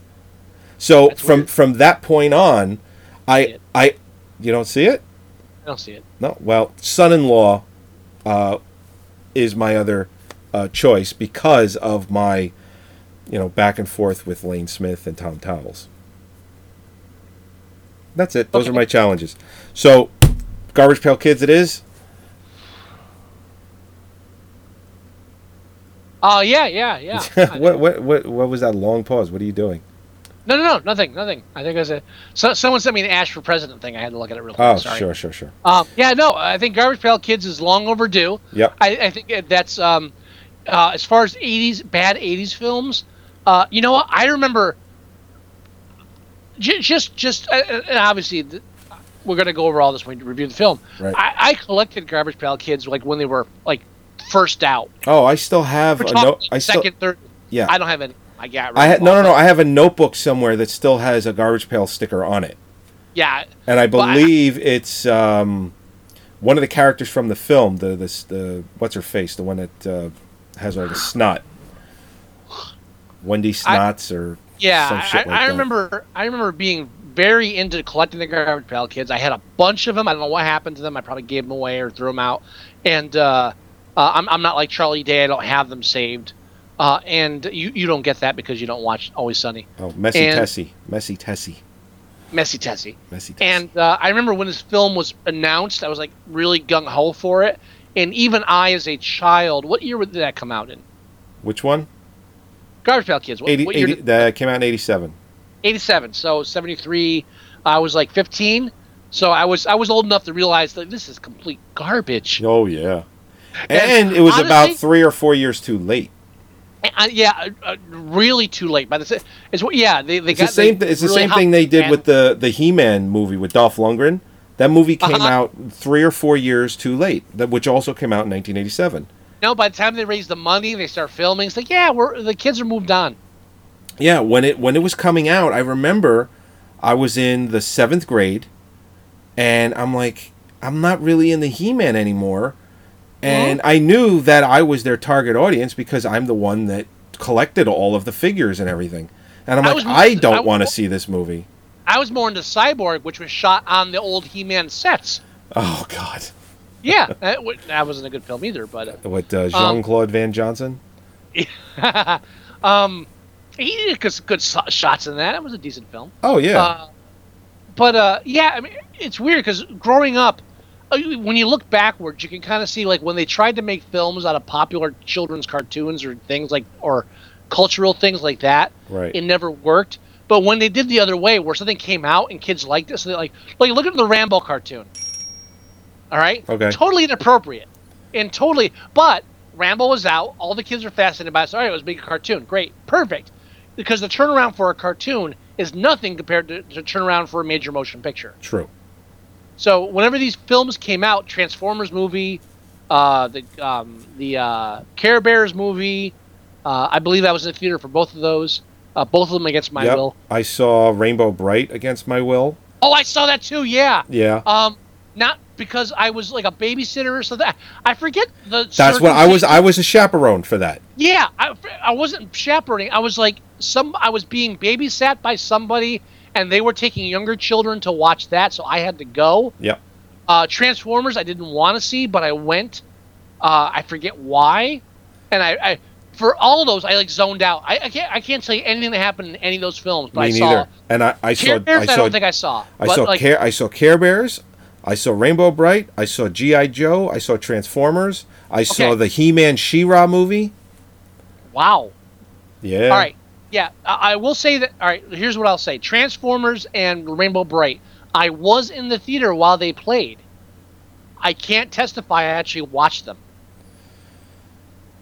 Okay. That's all I have. I mean, I honestly don't remember anything about them. I remember being taken to go see Throw Mama from the Train, and spending the entire time in the lobby playing arcade games.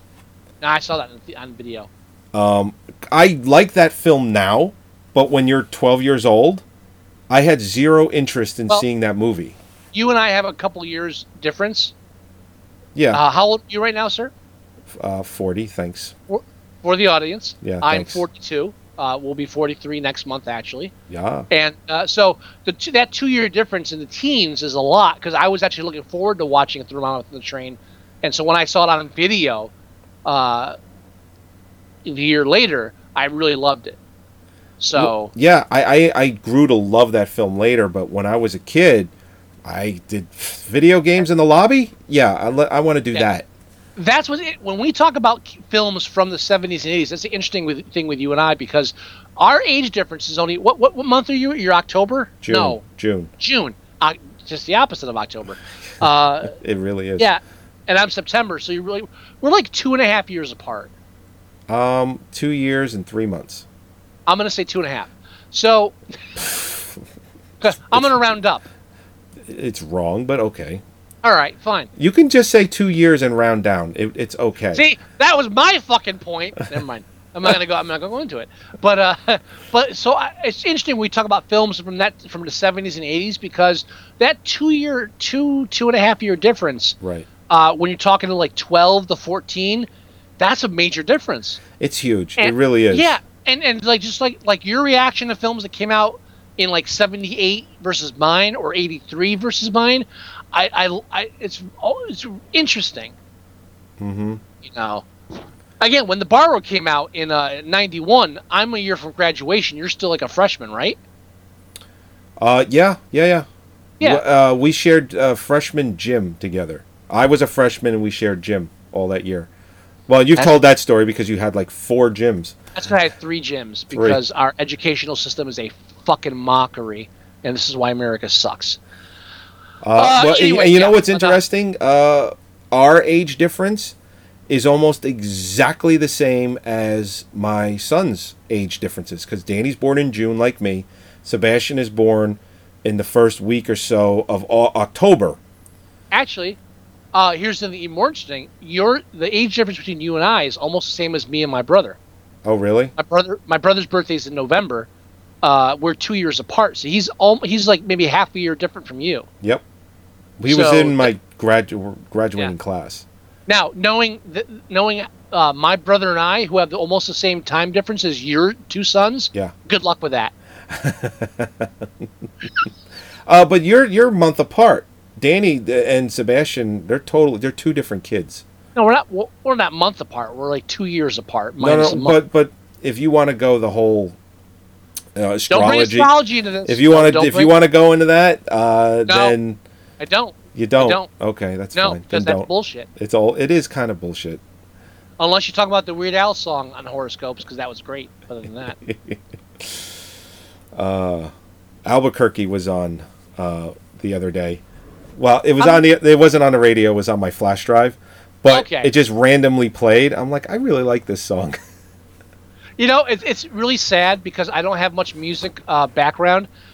I'm one of the few people that will hear a Weird Al song, and I can almost usually tell you what album it's off. Oh, God. Like Albuquerque, I'm like, that's Running with Scissors, isn't it? I was like, yes, it is. Thank you. Yes, it is, yes. Oh, dude. My whole life is actually like I can tell time by Weird Al releases because when I was a young child, I stayed up late to watch the first Al TV on MTV. Oh, really? Yeah. Well, he's the new co-host for what the hell's the name of the show? What? It's on Comedy Central. It's like not the late show or something like that. I'll tell you what it is. Weird Al's a co-host? He's a co-host on something right now. Oh, that's awesome. Yeah. And it's like, I had no desire to watch this show until I just found out that he's the new co-host. The first album I was ever bought as a gift was Weird Al in 3D, his second album, and on cassette tape. And I remember staying up late watching Al TV for the first time, fell asleep halfway through because I was a child. And the rest of my life, I can tell you, like, where I was when an album of his was released, what I was doing. Like, my entire development as a human being is marked by Weird Al albums. Oh, yeah. This is true. So it's very weird. And so I'm sensitive to that. I'll actually, if all the plans pan out next year, I will be singing a Weird Al song at the wedding. Nice. Yes, and, well, you'll be singing background, so don't laugh yet. We'll see. You're best man, you have to do what I say. We'll see.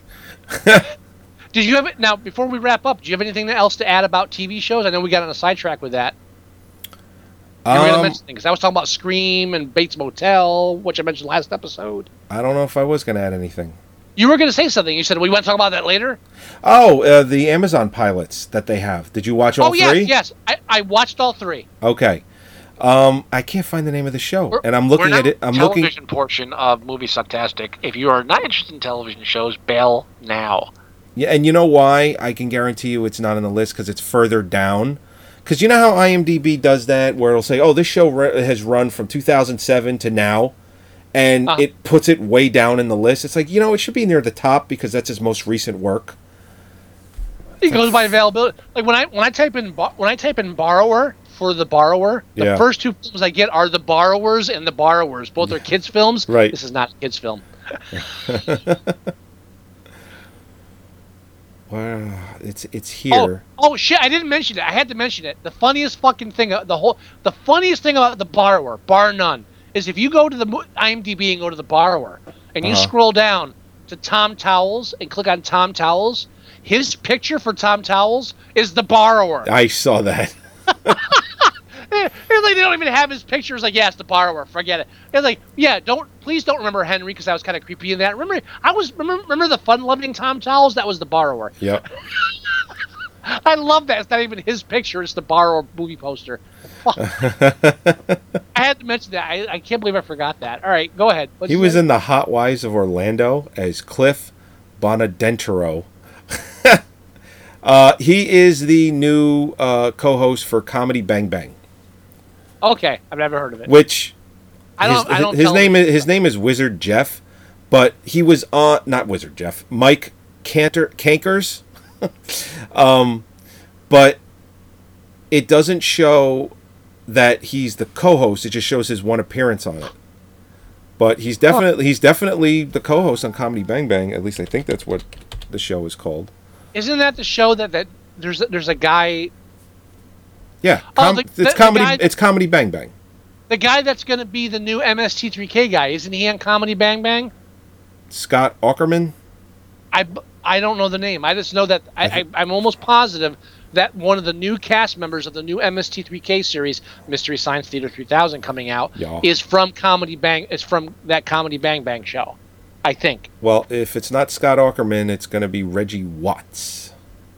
I'll have to look that up right now while we're talking. Fuck you. It doesn't say. I don't know. But anyway, I watched all three myself. Yes. Here, let me get this off the screen here because the movie is over. We went to the end of the film.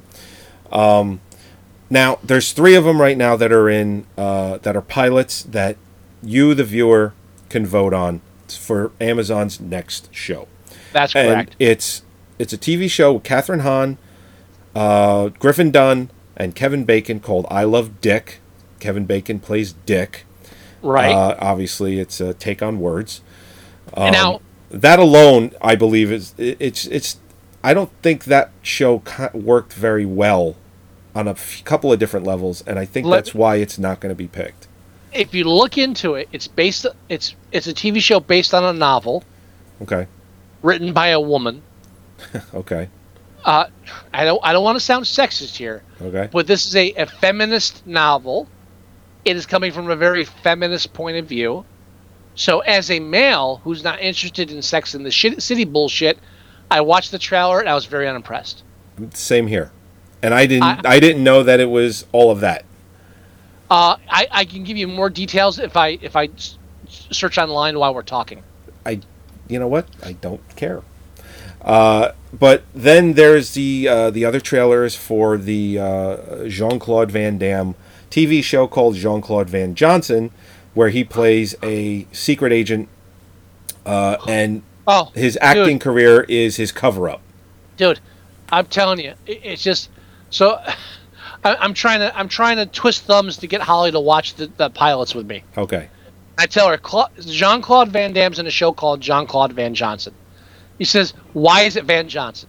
I say, "I don't know. It's a new pilot, so we have to watch it to find out." I said, "But where's the Johnson come from?" It's like, I'm sure they explained it in the show. I don't have a clue because all I have is the name of the show. Yeah, I didn't know either until I watched it. In it. Yeah, so they're like, "But why is it called Johnson?" Says, "The only way we're gonna know is if we watch the show."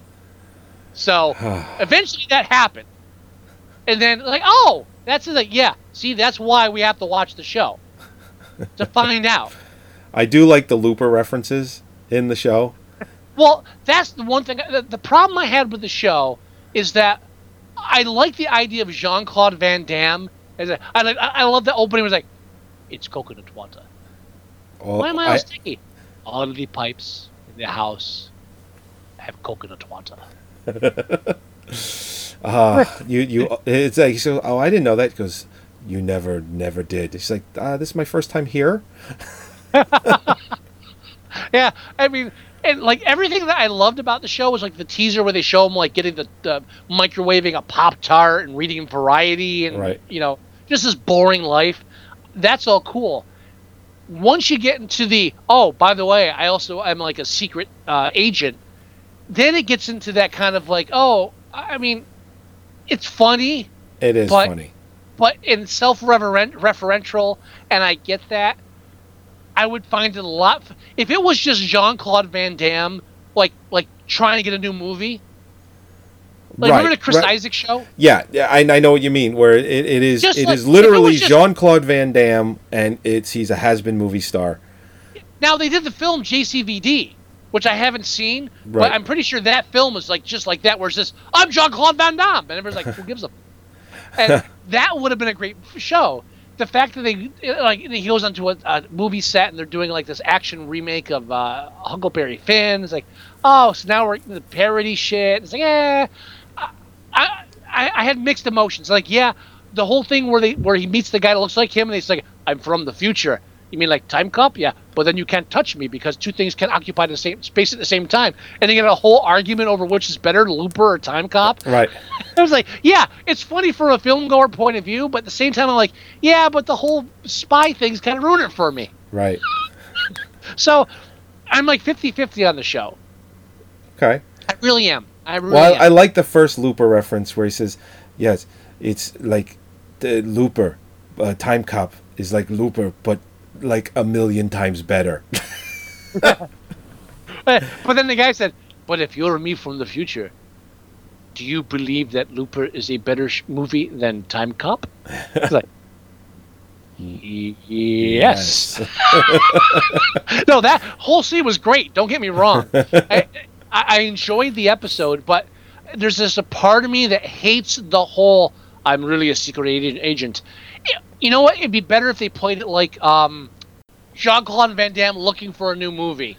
It's just like trudging through a daily routine. But the whole him having like a secret agent thing, it just feels kind of forced, and it adds some humor to it. But I think the humor is inherent in Jean-Claude Van Damme. I could totally see that too, because the way they were doing the show, you could see that if they didn't do the whole secret agent thing, there is that what you were just saying, that element that would.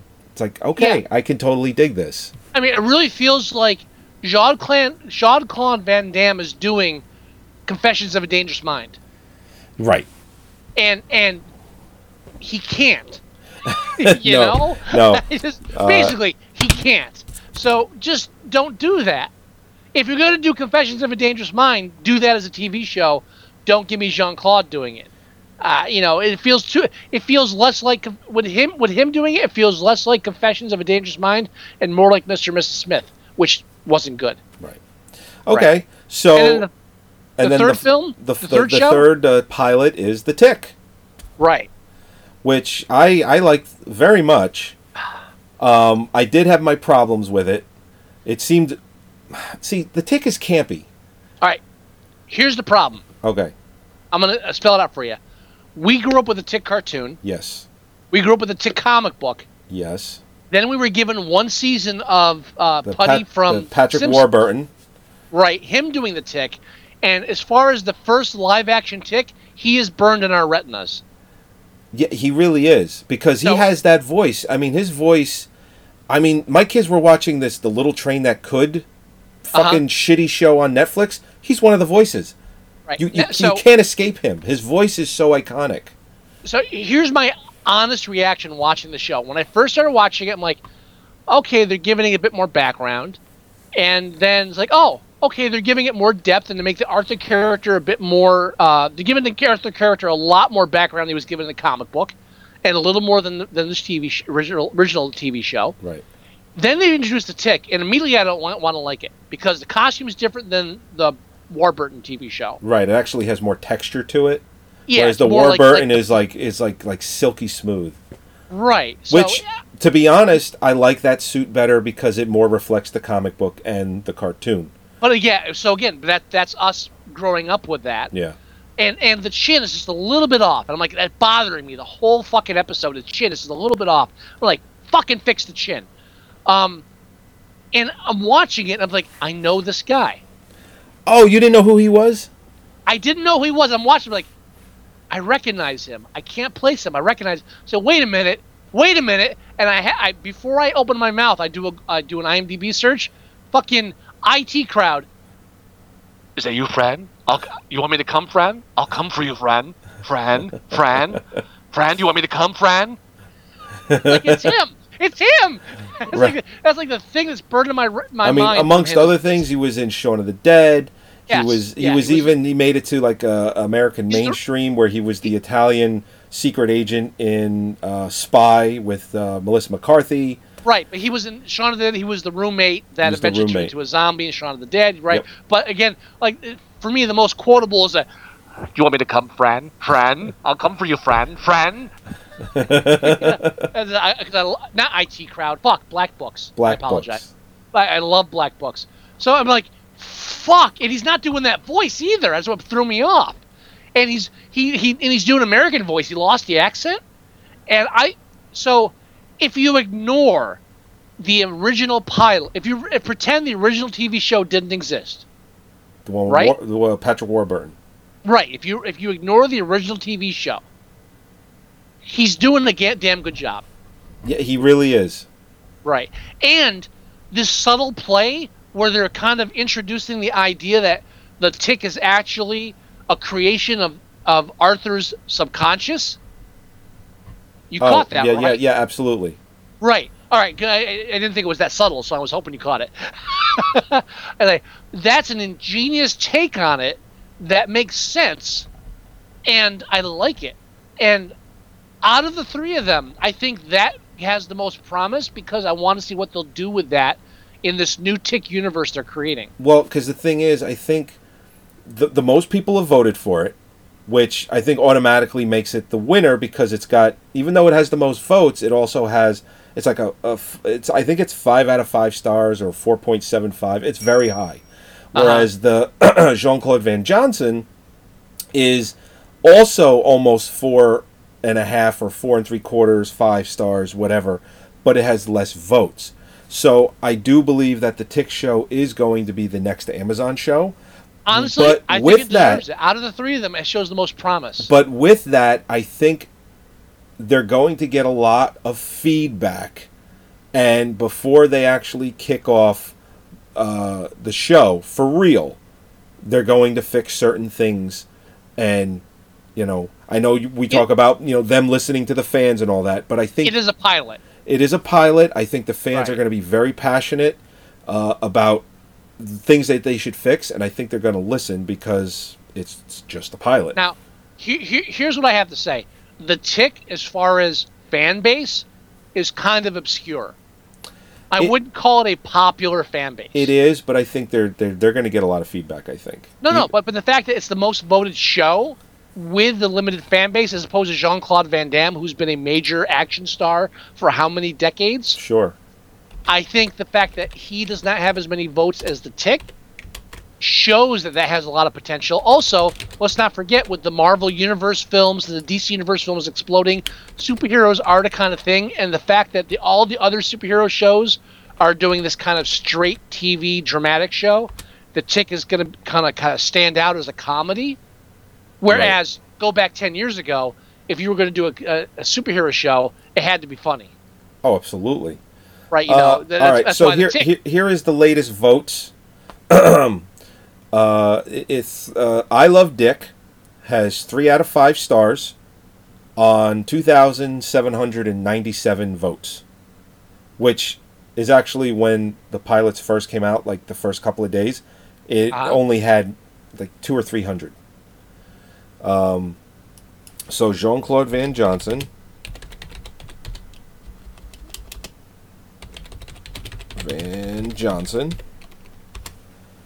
Jean-Claude Van Johnson is 4.5 out of 5 stars on 4,556 votes.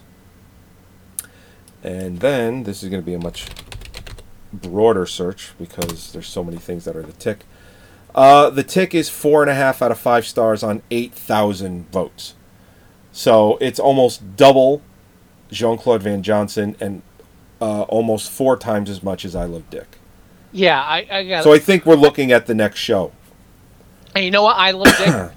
The two things that turned me off of it was, one, the feminist thing, which I'm a feminist, but I don't enjoy feminist film. Right. I think it's fair. I mean, I believe in women's rights, but I'm not going to watch fucking what's the name of that film? Dirty Dancing. There you go. Without giggling all the way through. Nobody puts there baby you go. in the corner. And on top of that, the whole thing is about a filmmaker, and then and the writers, and this whole. Whenever filmmakers and writers write Here's books what I about found for filmmakers whole and new writers, thing. it just annoys the shit out of me. So yeah, that kind of self-referential thing. Thanks, Cortana. Yeah. Fuck you, Cortana. Here's what I found for the whole new thing. That's what it took from what you were just saying. Of course she did. So yeah, I mean, honestly, as a whole, I just did not care for that. And even if you do a Google search for "I Love Dick," like people are like, yeah, the pilot's great, but the book's better. So okay, so the book's okay because the pilot's kind of shitty. Yeah. You know. You know what? You know what I Love Dick reminds me of? It reminds me of HBO when it first realized it could do TV shows. It was doing Dream On. It's like, oh, look, we can talk about sex and shit because we're adult. Right. We're cable. Yeah, true. And then Claude Van Damme and Tick was like, okay, we can do that shit, but we don't have to. Right. Well, So, you know what? yeah. I think no matter what, I think Amazon would find a way to have The Tick as their next show. With the popularity of Netflix streaming shows like Daredevil and, things like In the Like. So I'm going to say it right now. The last TV show that I know Kevin Bacon was in was The Following, which was a serial killer, dark true crime thing bullshit. Yep. If Kevin Smith's going to be in another TV show, Kevin he's Smith? going to be... What? Kevin Smith. Sorry, Kevin Bacon. Yeah. If Kevin Bacon is going to be in another TV show, he better be chasing fucking graboids. That's it. That's the only choice he has. You know what? How many fucking shitty movies did they do of Tremors, and he's not in any of them? All right. Now I No, and I'm not saying that. I want to say that I've watched Tremors 2 and Tremors 3. I have not watched Tremors 4. I think they've made a fifth one. I think there's a 5, but 2 and 3 I actually enjoyed. I thought they were great direct-to-video films. What's his name from Fred Ward. Family Ties?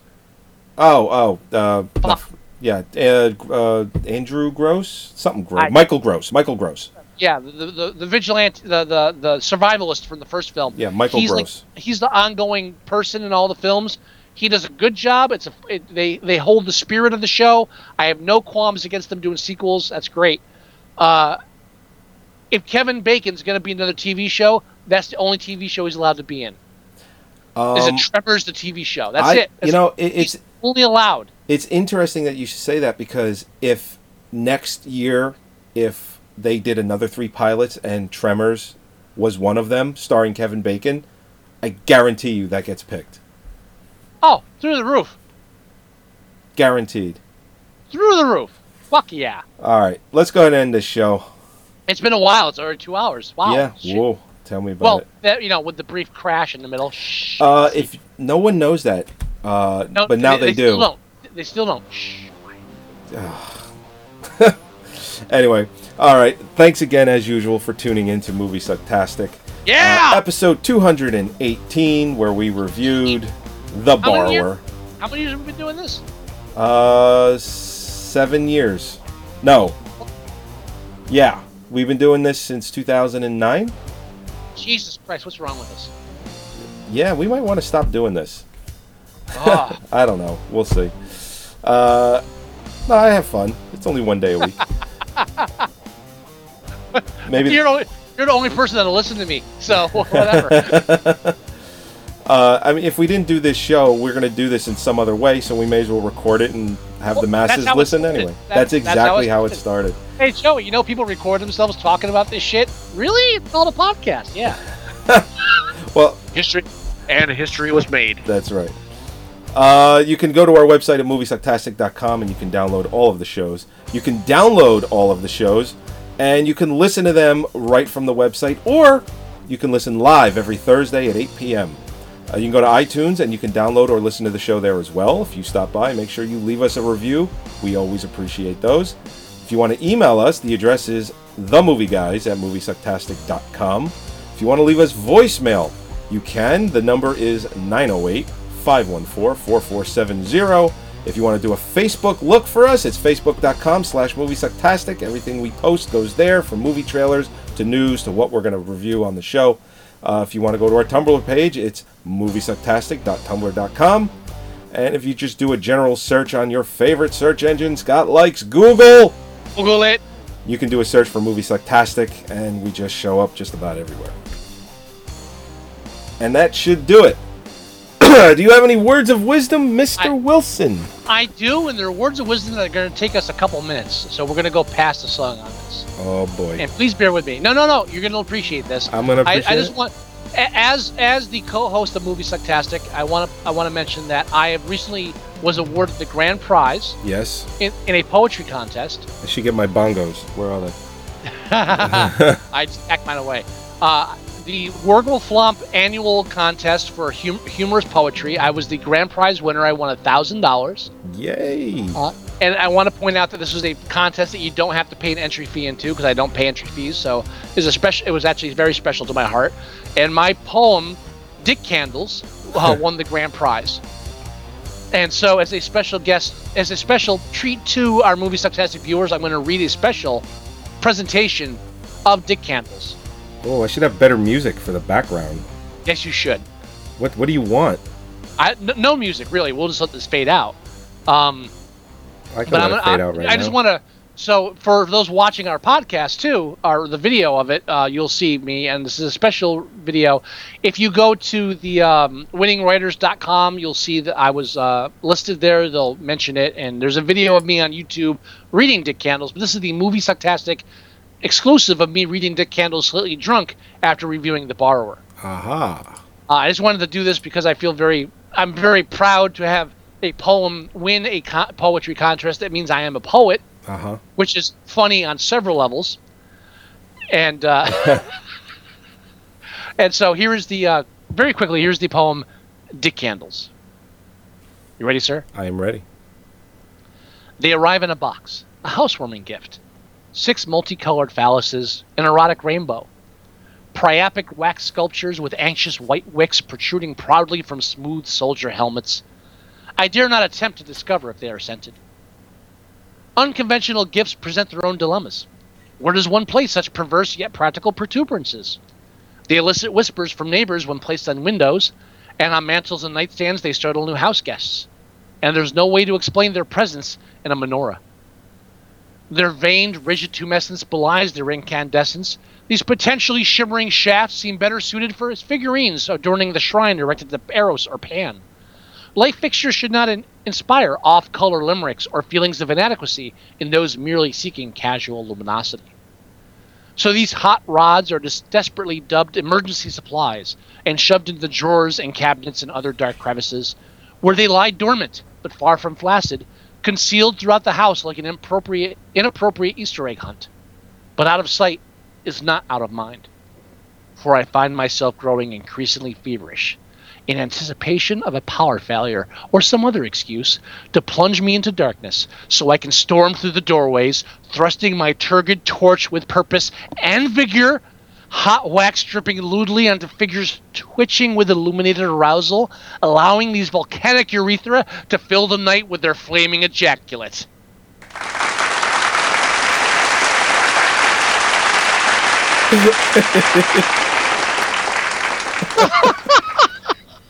Thank you. You're welcome. I just wanted to share that and It was beautiful, man. That was beautiful. I made a tear come to my eye with that applause. It was great. Yes. We're more than just moviegoers. We are artists. God damn it. Poets, some of us, and we will be heard. So, if you want to learn more about Dick Candles or other stuff written by me, go to smichaelwilson.com or just Google S. Michael Wilson. You might come across some of my stuff. There is another Scott Michael Wilson in existence. He's a gay car salesman / actor. We met on Twitter because hey, we have the same last name. I say, well, we have the same names. Yes, we do. So we follow each other and occasionally, hey, look at you. So, which is kind of funny. That's funny. But if you Google S. Michael Wilson, there's a 50% chance you'll find my stuff, and that'll probably lead to Movie Sucktastic too, because we've been doing this for so long, and it's a part of me. That's right. And I yeah. just want to say that. Sorry, didn't mean to drag us 10 minutes. No, that's beautiful. I loved it. All right, everybody. Good night. We will talk to you next week. God willing. Yes. I'm kidding. There's no God. Oh. Sorry. That's okay. Good night. Good night.